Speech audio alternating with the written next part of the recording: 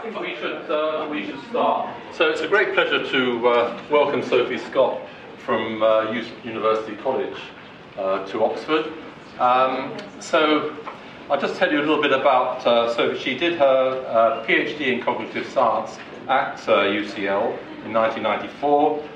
She then went up to the MRC Cognition and Brain Sciences unit in Cambridge for 4 years before being recruited back to UCL, where she's been ever since. She's in the Institute of Cognitive Neuroscience at UCL, where she's a deputy director. She's a Wellcome Trust senior research fellow, and her main interests have been in, and there she heads the speech communication group. What she's been interested in over the years has been the neural basis for vocal communication. And more recently, we'll hear a little bit about this, she's been interested in laughter, which tells me if you Google laughter, or if you look in PubMed, you find about 44 papers on it. So if anybody wants an area where she's absolutely ready to be mined, then that clearly is one. So, great pleasure. Thank you very much for coming. And Sophie's going to talk about the speech to laughter and back again. Thank you very much. So this is the same, there's different title from my advertised title, but it's the same talk, so don't worry. The perspective I'm going to start with is something that I found very interesting that's developed over the last kind of 20 years or so. If you work in speech communication and speech perception, speech production, we've been really dominated by views from neuropsychology about sort of Wernicke's area and Broca's area. And along with the rise of functional imaging back in the 90s, there was a big development in the sort of technical abilities to do primate neurophysiological, neuroanatomical recordings from auditory areas, which have kind of, I think, widened this whole area out for us in a very useful way. And what the work from the monkeys is indicating that as in the visual system, you've got streams of processing. You've got a primary auditory cortex sitting up here and running forward down from primary auditory cortex down the superior temporal lobe. In monkeys, you see cells that become progressively more interested in conspecific vocalizations, sounds made by other monkeys. And in posterior areas, you find cells that care about where those sounds are coming from, and also seem to respond to somatosensation, touch to the face. So there looks like a general, at least 2, probably 3 streams of processing in audition that seem to be ways that the primate brain deal with incoming sensory information. In the same way that you've got different streams of processing running from visual cortex on into the rest of the brain. So this kind of perspective was really useful, because when we got data like this, it helped us understand what we were getting. So this is quite an old study now, and I apologise for showing you such extremely old data. But this is a study where we were looking for where in the brain you can find responses to intelligibility in speech. And this is the first study where we were quite comfortable that we found something that was sort of left lateralised, and we controlled for all the other things that were going on when you hear speech. Rather than finding stuff at the back end of the temporal lobe, which is where we thought Wernicke's area was in the 90s, our responses were all down here. And it's very interesting that down at the front end of the left temporal lobe you can find brain response which cares about speech you can understand. It doesn't really care what it sounds like. It doesn't care if it sounds like a human speaking or a robot speaking. It's responding to intelligibility. Then we came across this primate literature and realised it looks like this same anatomical stream. As you move forward and away from primary auditory cortex, you get more and more selected for responses which are associated with conspecific vocalizations, i.e. sounds made by other humans. But here, of course, for humans, that's the front end of spoken language. So that seems to be quite interesting, and it's been very useful, I think, to use this framework. We think, well, that's people hearing sentences, Sophie. That's not very kind of very precise. You don't really know what's driving that. So this is a much more recent study where we actually, comfortably the most boring experiment I've ever been a subject in. People just heard isolated phonemes. They heard sounds like... It was awful. That was a bad example at the end, though. We didn't do that one. And what you see is, in fact, these same regions running forward down the temporal lobe, the dominants on the left, respond to little voiceless phonemes. If you play this to all my phonetician colleagues, they'll say that's not speech. That's just sort of little elements of stuff. And it is just elements. It's the bare minimum of something you could have that's a speech sound. Nonetheless, these dorsolateral temporal lobe regions running forward from primary auditory cortex care about them. So you don't have to have like large amounts of sentences in there. Even like the smallest possible elements of speech sounds can drive this system. So that's interesting, and of course it's not the end of the speech perception system, it's just the start of it. So if you do something like increase the power of your study by putting a lot more subjects in, what you see are these same left anterior temporal lobe regions start to be associated, it tells me more like the front end of the system, and you can get anterior temporal pole responses, basal temporal lobe regions responding, all these regions associated with higher order information in the speech, semantic information in the speech. You can start to see recruited. So I think this Watt stream of processing seems to be a way of getting spoken language into the system. It's not the end of it, it's the start of it. And it's, I think that the primate neurophysiological basis here is sort of giving us guidelines for the early perceptual processing, which at some point it becomes harder to draw comparisons between humans and non-human primates, because although vocal communication is important to both, obviously language is more complex. But I think you're seeing a useful early system here in common between humans and non-human primates. We also saw some lateralization in the effect. So the stuff I was showing you was all happening on the left, which is consistent with the patient literature, indicating it's patients with damage to the left side of the brain who have problems with spoken language. This is another study where we played people non-speech sounds, and we were careful. These were emotional sounds. We avoided things like kind of verbalized versions, things like yuck or boo-hoo. So we've got sounds here of people laughing, people cheering, you've got sort of woohoo sounds, you've got screams, you've got sounds, and the stuff in red showing you an acoustic bass line. What you see is a very similar effect. So you get the responses running along the STS, but again with this dominant peak down at the front end. The difference here being the response is primarily on the right. So there's hemispheric asymmetries going on here. It's not that you don't see a response on the left to these sounds, but the response is dominant to non-verbal vocalizations on the right. And it's now becoming clear that actually these anterior streams have got considerable complexity to them. So there are hemispheric asymmetries. The stuff on the right seems to generally like non-speech information in the voice, so it likes emotion information, it likes speaker information, it likes prosody and melody.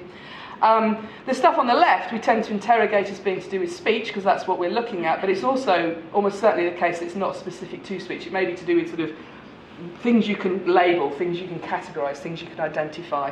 So just to say that, so we've got these two anterior streams, left and right, that seem to have somewhat different things they're interested in, and they're almost certainly not limited to spoken language.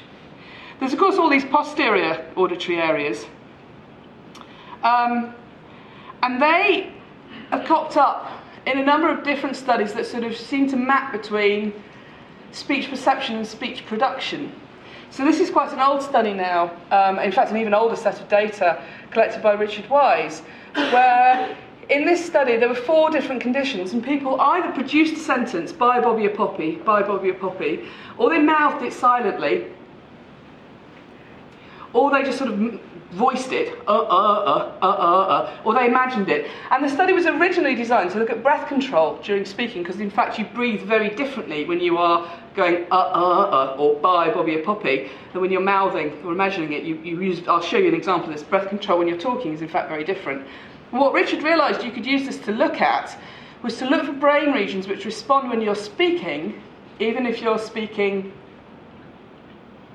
And when you do this, what you find is a region in posterior auditory cortex, in fact running very medially, which is responding to speech production, even if that speech production is, so it's not reacting to the sound of your voice. And as I'll show you, what it looks like is in fact this is part of a posterior auditory system, which is part of the guidance of articulation. If you look at, for example, changing how somebody speaks, this is somebody talking under delayed auditory feedback, so he's talking and he's hearing his own voice come back to him at about a 200 millisecond delay. Listen to what it does to his voice. 100 milliseconds. Understanding the constraints on Kennedy, Hanna and Hesberg wanted the Commission to exert counter-pressure by having special access to the White House through a liaison. Kennedy said that Harris Wofford, whom he had made a full-time specialist assistant on civil rights, was already on the job, which was false. But Hanna and Hesberg responded to the Wolford. The problem here seems to be that when you're hearing, if you've ever talked to somebody on a satellite phone link and there's a delay, and you'll notice how difficult it is to start to speak under those controls, under those conditions. The problem seems to be the delay is about 200 milliseconds. It's very disruptive. So in a room like this, actually, there's lots of delay when I'm talking. My auditory system can clean that up. When it gets about 50 milliseconds, it becomes noticeable. 200 milliseconds, it becomes very disruptive. And that seems to be because it's about the length of a syllable. So you're starting to say one syllable while you hear the last syllable you just said starting. And you can hear there, it's really disrupting them at the starts of words. It's getting stuck on the beginnings of words. People are very variable in how they respond to it, but more or less everybody is strongly affected. What I did was a study, again a while ago now, using PET, because it used to be a lot easier to do speech production in PET, where we took people who could keep talking. They didn't stop talking under this condition, and we wanted people who could keep going to see how their voices were affected while we varied the length of the delay. I ended up with a lot of teachers and vicars in this study, not through design, but I think they may just be used to sort of putting their voices out there.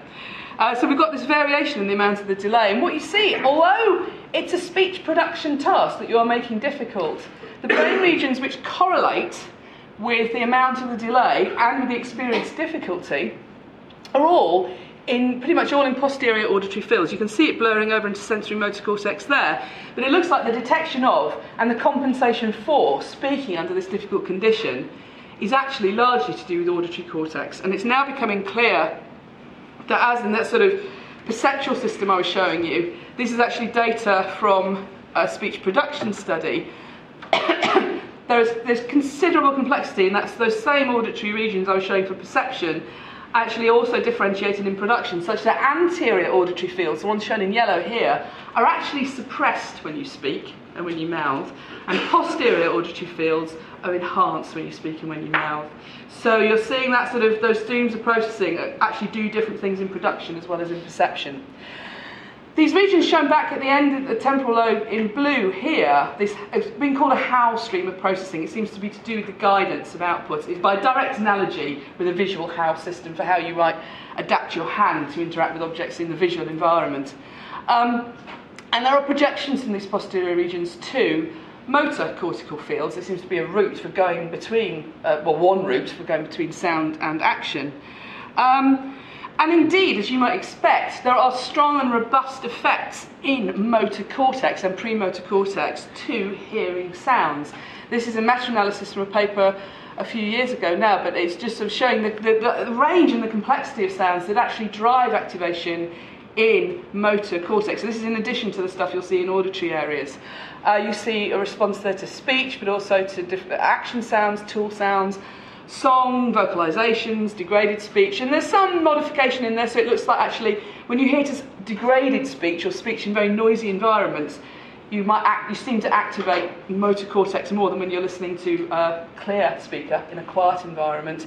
But just really, you can, David Ostry from Montreal has been saying you can basically consider motor cortex to be part of a perceptual system because it's getting input from sensory areas, and that's how, part of how you're actually guiding what you're doing. And I was interested in this because we were interested in potential differences between the auditory sensitivities of motor cortex and auditory cortex, because they do seem to have somewhat different specializations. So you don't that response I was showing you in auditory cortex to hearing isolated phonemes like you don't see in motor cortex. It shows a much more generic response to sound. But I also got interested because along in a sort of parallel world, I've been looking, as you've seen one example already, I've been looking at emotional vocalization. So I've got this work that was going on with speech and hearing speech and producing speech, but back from work I've been doing in the 90s, I was looking at emotional expressions of vocal, non-verbal expressions of emotion.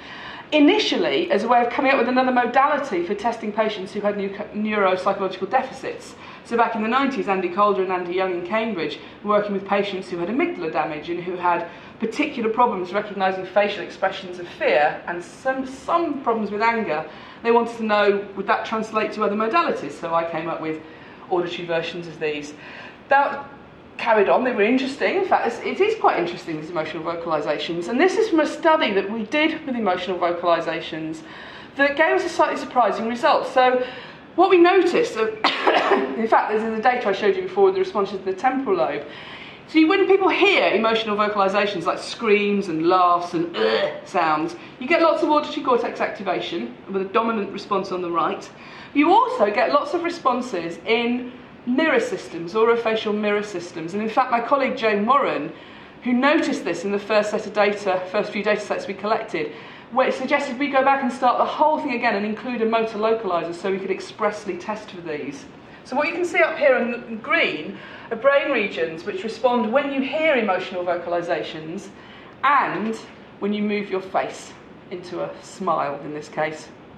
Interestingly, well, this seems to suggest that when you hear somebody laughing or somebody cheering, you're getting auditory cortex activation, but you're also getting abundant sort of sensory motor, and you can see SMA activation and right inferior frontal activation when you hear the sounds as well. And actually, to a stronger degree than I've ever seen when people listen to speech. And this seemed interesting. And in fact, Jane looked at this in more detail, and she found it wasn't the same for all of the sounds. So the study was deliberately designed to have very, very positive sounds like laughter and cheering in there, and very negative sounds like disgust and fear, which we selected because they're both very, very positive and very negative, and they're very recognisable. And in fact, these orofacial mirror system regions are not equivalent in their activation to all the sounds. They are strongly correlated with valence, how negative and positive the sounds are, and their arousal. So essentially, these lateral regions here are being driven by the sounds that are high in arousal and high in valence, like laughter. And we thought that's quite interesting, because there is a literature on laughter that says it's a very contagious emotion. It's a behaviourally contagious emotion. So if you hear me going, ugh, ugh, you feel sick quite immediately. I feel sick quite immediately. It's emotional. That's its job. That's the job of disgust, is to convey emotional information. You don't start going, ugh, as well. It's not behaviourally contagious, whereas laughter is immensely behaviourally contagious. You can catch a laugh off somebody without necessarily knowing why they're laughing. And Robert Prodine, I'll come back to him, has written quite a lot about this. So it looked like what we were seeing was maybe a hallmark of contagion here. Interestingly, yawning, which is also very behaviourally contagious, looks very similar. Very similar orofacial activation. So that seemed interesting. And actually, as I'm going to go briefly take a bit of a detour now, kind of fitted in with some of the data we were collecting that suggested that actually laughter might be worth looking at in a bit more detail. So here I've got two real-time MRI images of people talking and people laughing. So I apologise, there's quite a loud noise in the background. This is the scanner noise, but I'm going to show you talking first. So what you see with talking is people are producing a flow of air by using their intercostal muscles, which you can't see on the MRI, and then they're producing a sound at the larynx, which they then shape with the articulators. And this is my colleague Zarina talking in the scanner while we drive it as a video camera.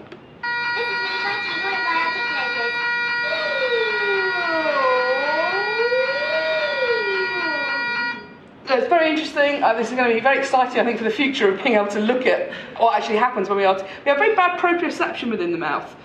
So we're quite good for the tongue blade, but pretty much everything else we don't know what's up to. So if I go, ooh, I can kind of feel my larynx moving up and down. I don't feel my tongue jumping into a ball and going off back into my pharynx following it. It's quite extraordinary. Now this, in contrast, is laughter. And laughter, like other non-verbal expressions of emotion, is a lot more like an animal call than it is like speech. So pretty much all the stuff that's going on is going on down at the rib cage and at the larynx. You don't get this supralaryngeal involvement. I'm afraid there's no sound on this, but imagine the sound of someone laughing. This is my colleague Carolyn McGettigan. So you can see the movements of the laughter. There's literally nothing happening. The tongue's just flat in the mouth, a little bit of stuff coming up at the back of the pharynx. Basically just reflecting the fact that she's moving. Okay, so very different, and consistent with that, if you actually look at what's happening when you're laughing, it makes most sense to actually look at breathing. So this is metabolic breathing here. This is just a breath belt measurement of what happens, hopefully what's happening for all of you now. As you breathe in, use your intercostal muscles and your diaphragm to raise the ribcage out and up, cause negative pressure inside the lungs, you breathe in, and then just relax them back down, you breathe out. So you get this cyclical movement. This is just here on metabolic breathing to show you the chest movement going, just as a volume going in and out like that. Here, the next panel along, you've got laughter. What happens when you laugh is those same muscles now start to spasm. You get these very precise contractions like that. And that's pretty much all that's happening when you laugh. So then if you look here, this is a spectrogram, you're not getting much complex spectral variation because you're not doing anything up here, you're not shaping the sound. And the sound that you end up with is just pretty much directly reflecting that ha ha ha movement of the intercostal muscles. Speech, in contrast, you get, as I suggested earlier, very different pattern of motor control as you maintain a constant subvocal pressure, air pressure, using your intercostal muscles that lets you make a constant sound here, which you then shape. And you're shaping that, giving you a tremendous amount of spectral complexity. So it's a much more basic sound that's essentially just reflecting very directly what the ribs are doing, how the ribs are moving.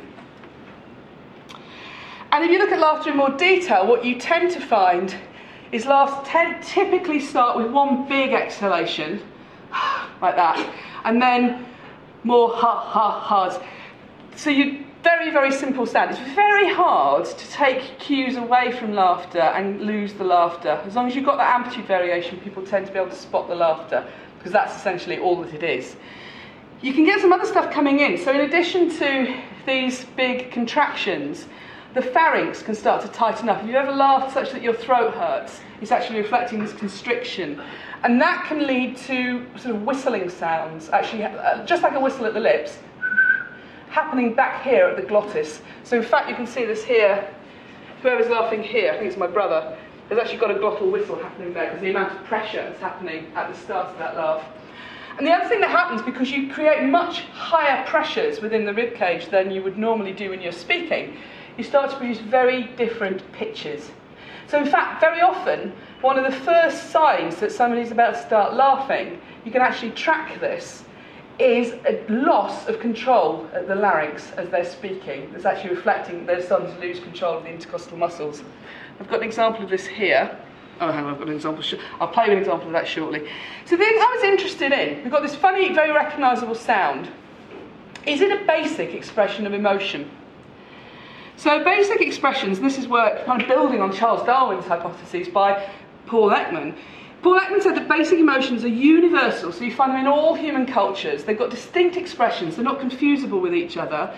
They're based upon a specific neural system. So patients like Andy Calder, Andy Young's patient, had bilateral amygdala damage. She couldn't recognise fear and anger anymore, but she could still recognise happiness and disgust, so suggesting some differentiation in there.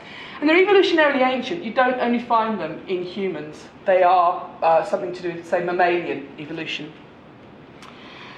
And these are the emotions that Paul Ekman determined to have these characteristics, and he's doing it all with faces based on facial movements.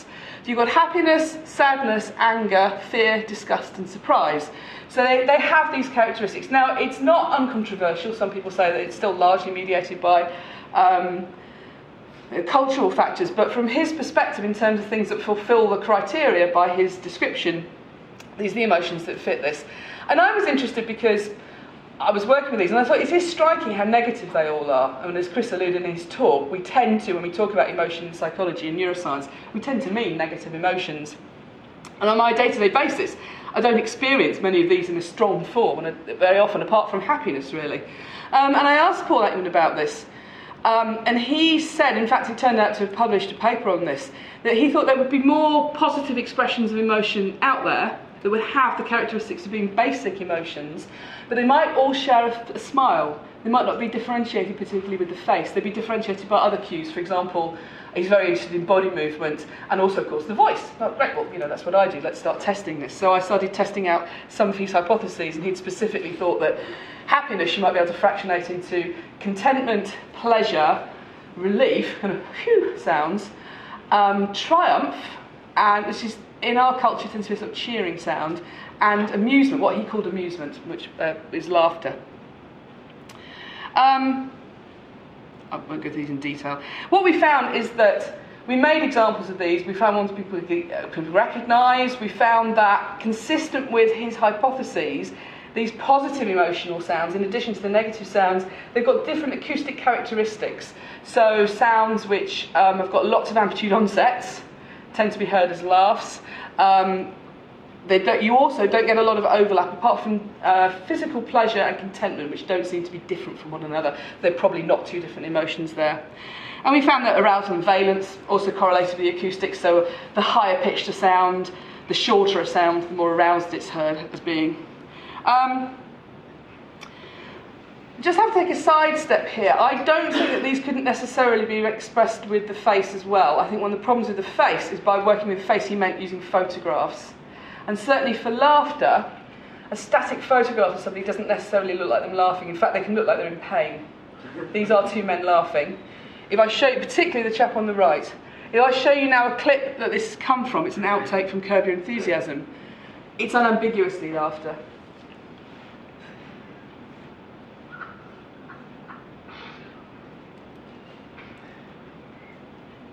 So I think from the outset, if he'd had video, he probably, rather than photographs, he probably would have had laughter and maybe some other positive emotions. So this is just an aside though. I don't think doesn't mean to say laughter couldn't be expressed with with the face as well.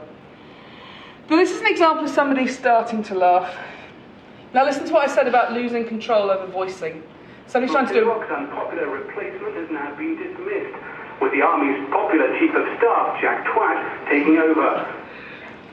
A 40-foot sperm whale, which was stranded in the Firth of Forth for more than 4 days, is now thought to be swimming towards open waters again. It freed itself late last night. Marine experts are hoping to establish this morning whether the whale is finally back at sea. Good luck to the whale. 10 past. Investigation is underway. So this is quite an interesting thing about laughter. This is a woman who talks on the radio for a living. She doesn't want to laugh. She gets in trouble for laughter. She got in trouble for this. What's happened is the guy's coming down the line. He's got to say a silly name. He's got to say Jack Twat, and he just goes for it. He's like, Jack Twat, popular Chief of Staff, nothing to see here. And then, if you listen very carefully, somebody back in the studio leans into Charlotte Green and goes, like that. And they're doing that for one reason and one reason only. They are trying to make her laugh, and it starts to work. And the first sign is the change in her control over her intercostal muscles. Is that you can actually hear her and see her in the pitch there, losing control of her voicing. And then by the end of the statement, she's finally back at sea. Her pitch goes right up because of that greatly increased pressure due to the intercostal muscle movements. And then she continues making a noise, even though she has stopped speaking. I don't have an answer for this, but I think it's very striking how we can be completely overwhelmed by laughter in this way, such that she doesn't want this to happen. She doesn't want to be making these noises. She doesn't want to laugh. She'd like to stop laughing. She still can't. Once it's started, it's going to come out.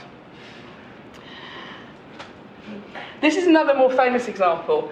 One man tells a very bad joke, and listen immediately, as soon as he makes the joke, it's not a very funny joke, the effect it has on the other man's pitch, He tried to step over the stumps and just flipped a veil with his right hand. Modest to try to do the splits over it. Unfortunately, the inner part of his thigh must have just removed the veil. He just didn't quite get his leg over. Terrible joke. Pitch goes up. He did very well indeed, preparing 131 minutes and hit 3 fours. And then we had Lewis playing extremely well. Other man's now laughing. 47 not out. Aggers do stop. And he was joined by the Freitas, who was in for 40 minutes, a useful little partnership there. They put on 35 in 40 minutes, and then he was caught by Duchamp Walsh. Now at this point, Brian Johnson, the man speaking, pauses to take a breath in, and he starts to speak again. Now the laughter's got him, and all hell breaks loose. Particularly, you look again at the pitch of his voice, but you also get a glottal whistle. You hear spasms where the intercostal muscle contractions run together. Lawrence, always entertaining, ready for 35. Whistle. 35 minutes. Next goal. Of the wicketkeepers. Jonathan Agnew tries to speak. Yes, Lawrence. Fails completely. Really well.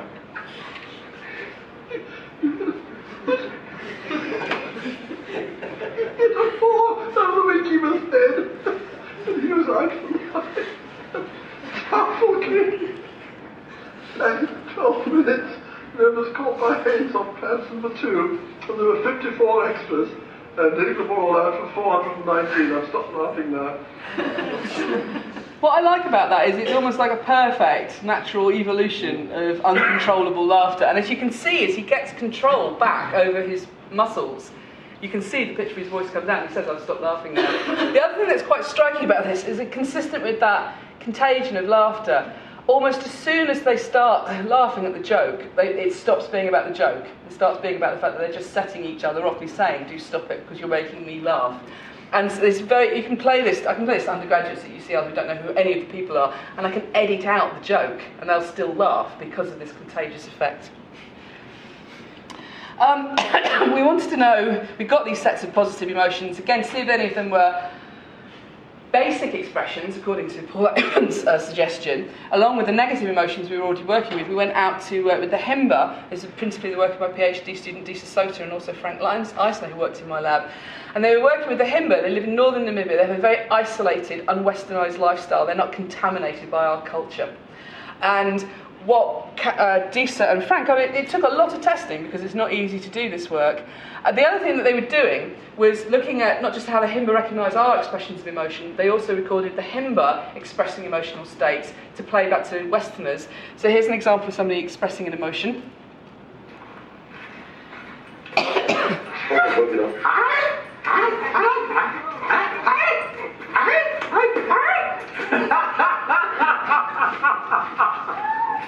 Now,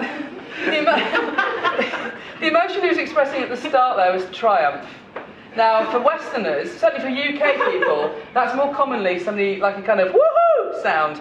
The Himba don't recognise that as being a triumphant sound. They have this, what to our ears, much more formal I sound, and we don't recognise that as sounding triumphant particularly.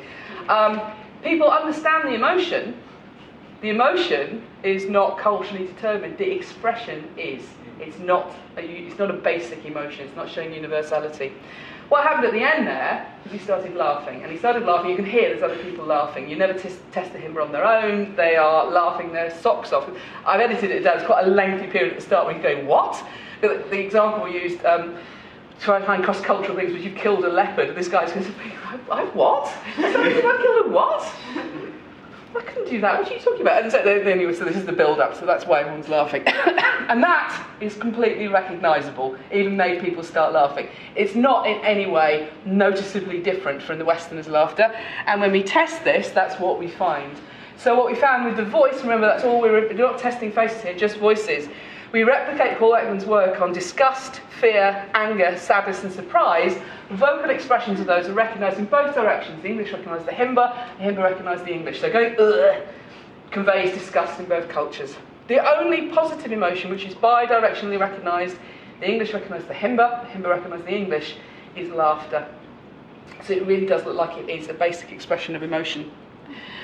We might of course imagine that it should be a basic expression of emotion because we are not the only animals that laugh. This is a very short clip of the comedian Robin Williams meeting Coco the gorilla who can sign. She's a very direct gorilla, Coco. She immediately is just like, you'll tickle me. She signs for tickling. And then just see what that does when she starts being tickled.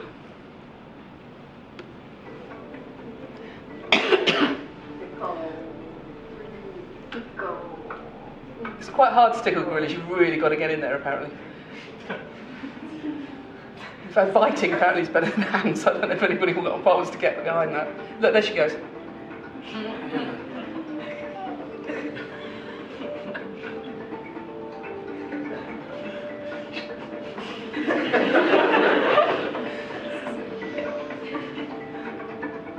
And then when she gets bored of this, she turns him upside down. Well, she looks after his nipples for quite a long time. And then she... Oh, she's off again. She turns him upside down and steals his wallet. There we go, right. And they're going, oh, she wants to know who you are. No, she's not. She is just stealing his wallet.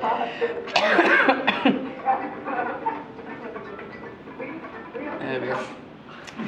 We aren't the only animals that laugh. It's really easy to see laughter in chimpanzees and orangutans and gorillas because it looks and sounds like human laughter. One of the problems with laughter is we haven't been looking for it in other animals. And one of the problems with that is that lots of other animals are smaller than us and we can't hear the sounds they make because they're much higher in pitch. So for example, Jan Panksepp, and the figure on the top left there comes from a video from his lab, he identified that rats laugh and he recognised that, but they were working with rats looking at distress vocalisations they're transducing the sounds the rats make so that they can hear these. They notice the rats make a completely different sound when they're playing with each other from their distress call, and to test if that was laughter, they started tickling the rats, and the rats make the same sound. And when they're playing is when they're being tickled, and they'll make it when they're trying to get a tickle out of you. And apparently the same person tickles the same rat every day. They make it when they see you come in the lab in the morning. So it does really look like, and I suspect it's much more widespread than this. We really haven't been looking for it. Interestingly, when you do find it, you always find it in the same setting. So its origins is always in infants being tickled or played with by adults. So its origins are actually in social bonding. And if you look at laughter and how it develops over the lifespan, it remains closely associated with play. And play, again, you find it in all mammals, it's associated with a few behaviours. These loose, open, happy smiles, no tension in the mouth. Dogs have another sign, and dogs do this, that means this is all a game. When there's a sound associated with this, it's laughter. And Jan Panksepp says, in its heart, this is what laughter is doing. It's an invitation to play. I'm not going to hurt you. We're on positive, friendly grounds here. And I think in adulthood, it's really interesting because we really like laughter and we value it. There's a very nice quote here from W.H. Auden saying, amongst those whom I like or admire, I can find no common denominator. Amongst those whom I love, I can. All of them make me laugh. And we tend to think that. We tend to think, one of the things I really love about so-and-so is they make me laugh. And we've got it almost completely wrong. It's the other way around. We laugh around people because we like them, because we love them. It's not, we think it's about humour. That Robert Provine has done some really nice work on this. And he's shown that if you ask adults what makes you laugh, when do you laugh, they'll talk about jokes and talk about humour and talk about comedy. If you look at when they laugh when they're with other people.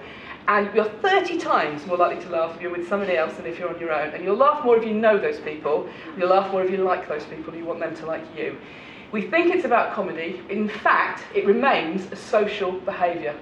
It's a behaviour associated with social bonding. When you laugh with people, you're showing them that you like them, you might even love them, you're part of the same group as them, you understand them, you agree with them. You're doing all this with quite an old mammal behaviour at the same time as you're talking to them, which is an extremely, human-specific behaviour. People underestimate how much they laugh. They will consistently report fewer laughs than they produce. Vettel and Todd found in a really rather boring set of conversations collected during experimental paradigms, people laugh about 7 times every 10 minutes of conversation, which is quite a lot for a situation where you don't necessarily know the people you're talking to. And interestingly, within those conversations, people still aren't laughing at jokes. They're laughing at statements like, I might miss my bus, I need to catch that train. And in fact, at any one time, the person who laughs most is the person who is speaking. So for a lot of the time, those conversations, it's part of the communicative act. It's part of what you're doing when you're talking to people. And interestingly, if you look at it within conversation, I think you can spot here, I might just have lost the attention of my colleague, my dear late colleague Andy Calder there, it's me talking to Stuart Rosen.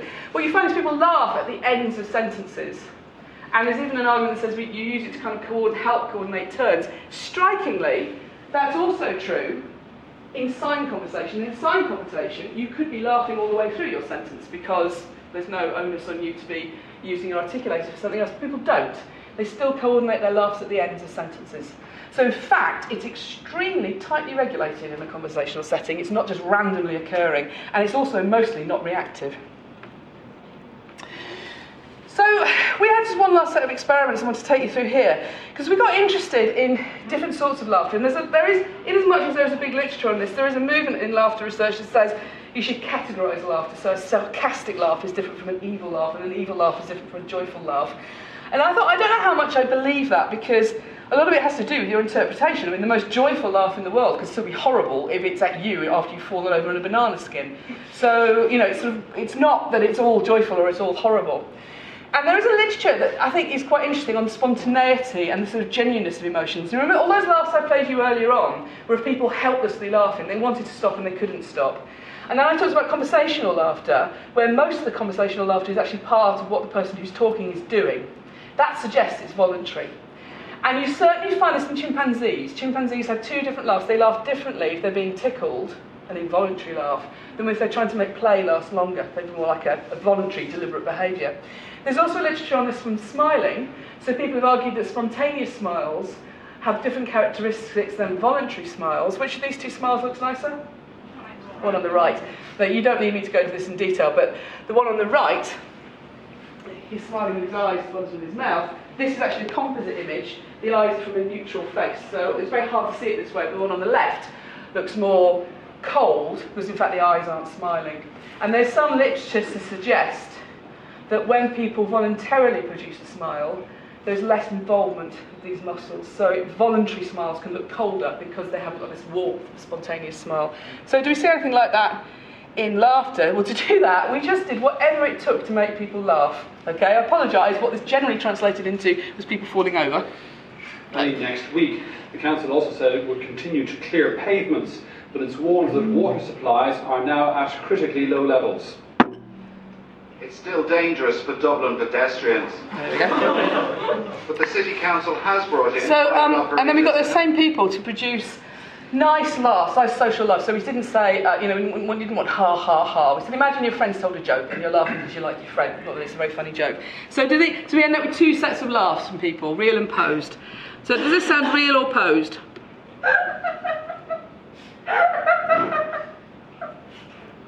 Real? Yeah, that's me, that's real. How about this one?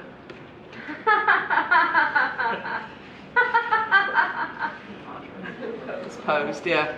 They're acoustically different, so the real laughs, remember I said you're really laughing, you generate all these forces and these things you could never do voluntarily. That was me laughing. I can't get my voice that high. I could never sing that high, I could never reach those highs voluntarily. I've got a high-pitched laugh because of what's happening. The real laughs are longer, they're higher in pitch. They have funny squeaks and whistles. It's very hard to produce in a posed way. The posed laughs aren't just like weak real laughs. They seem to have their own thing going on. They seem to be a different kind of laugh. So, for example, you get nasality in posed laughs. You can hear it in that one, a kind of sound.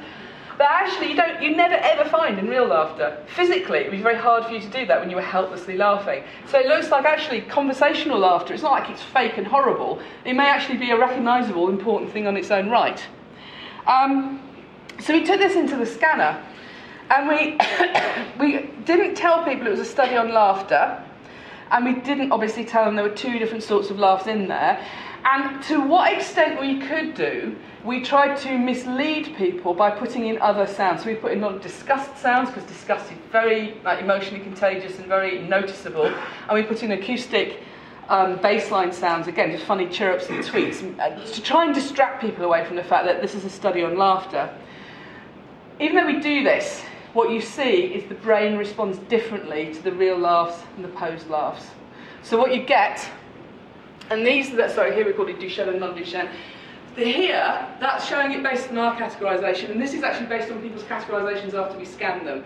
And what you find is that for the real laughs, what you get is more auditory cortex activation, probably reflecting the fact you hear all these sounds you would never hear in any other context.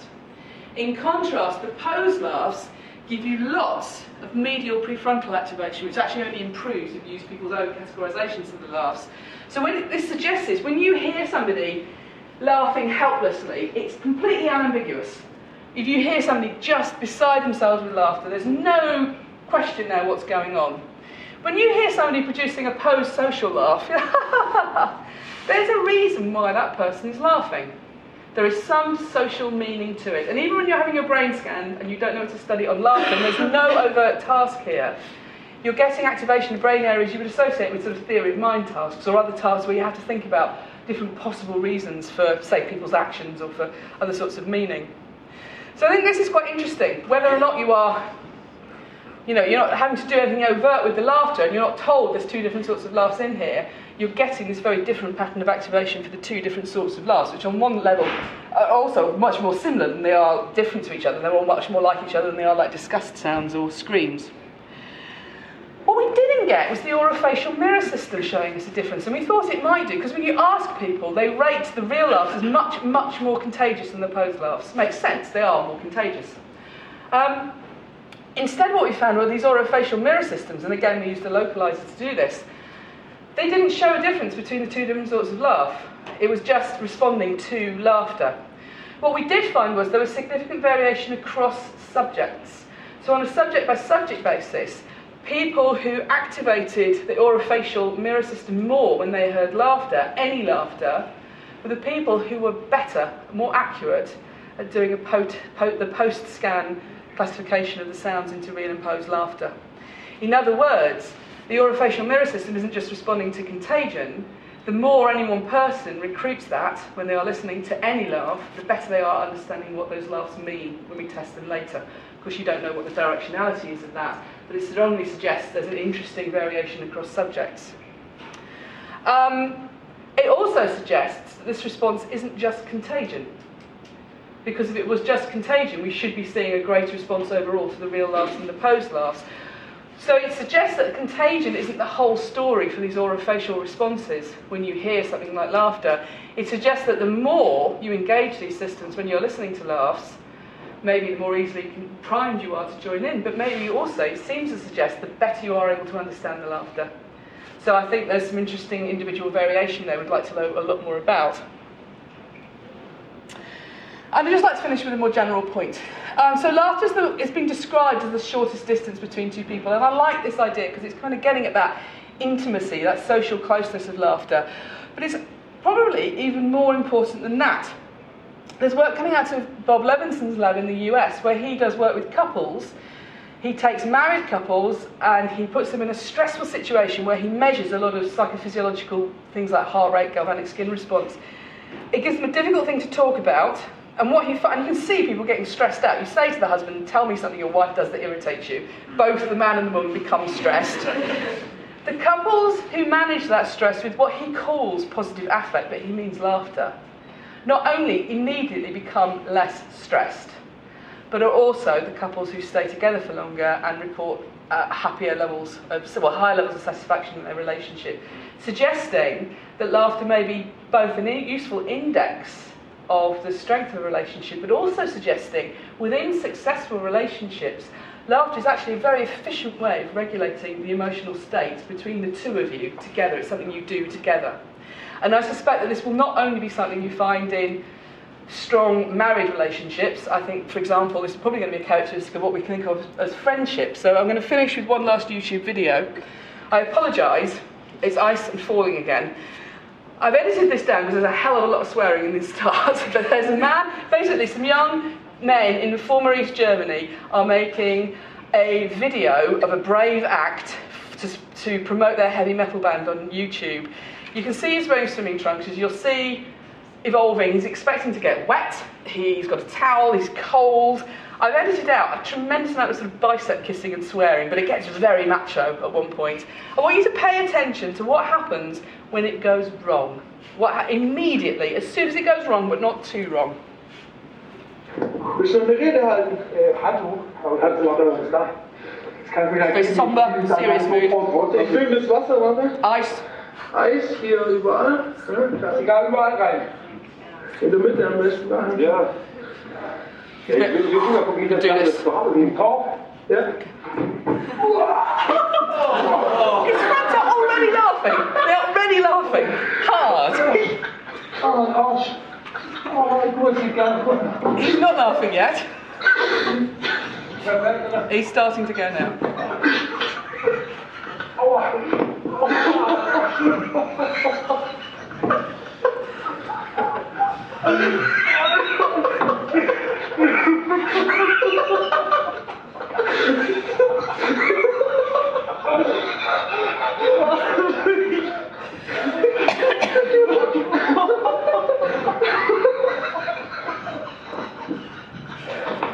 Hey, Alter!